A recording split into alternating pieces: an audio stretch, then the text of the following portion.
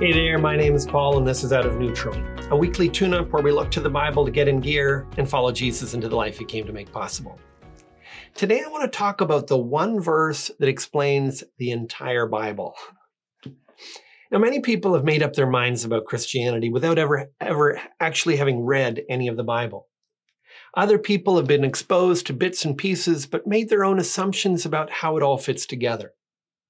While no one verse can adequately explain all the intricacies of a book that numbers more than 1,000 pages, most Christians agree that John 3:16 summarizes the heart of its message.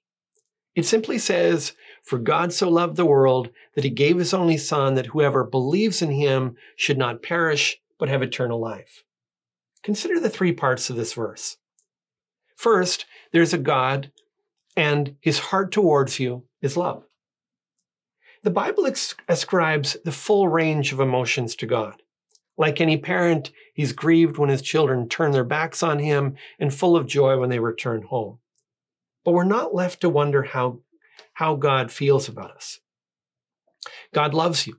He has compassion for you. He cares for you. We tend to doubt God's love because we measure his feelings by our comfort and our pain. If God loved me, surely he'd make my life easier, we tell ourselves. But this verse says that the primary way he shows us his love is by dealing with a more serious, more fundamental problem. That leads to the second part of this verse. We're facing death, and our greatest need is life.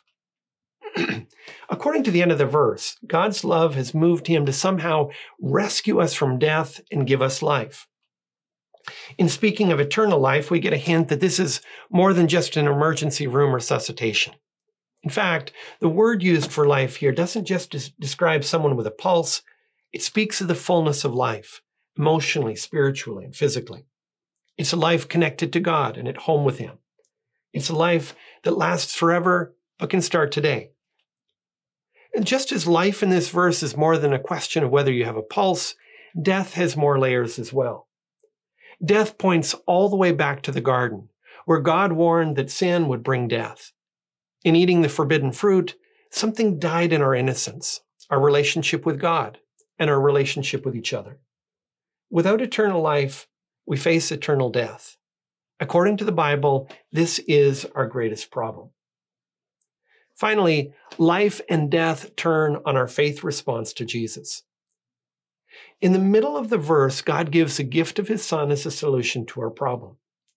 Jesus is the innocent one who died as a guilty criminal in order to take our place and receive the penalty we deserved. He took a bullet for us, literally. He's a Savior who pushed us out from behind an oncoming train. It cost him his life, but Jesus purchased ours.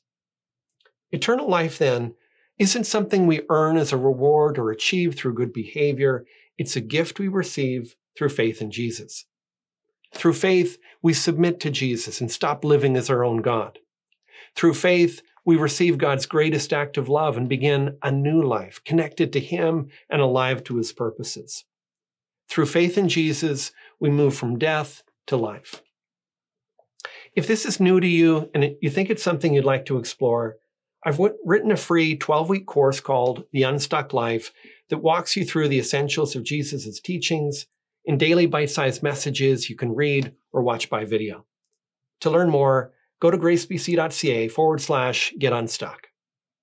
That's all for this time. If today's video has helped you get out of neutral, leave a comment, share it with your friends, and subscribe to join us on the journey.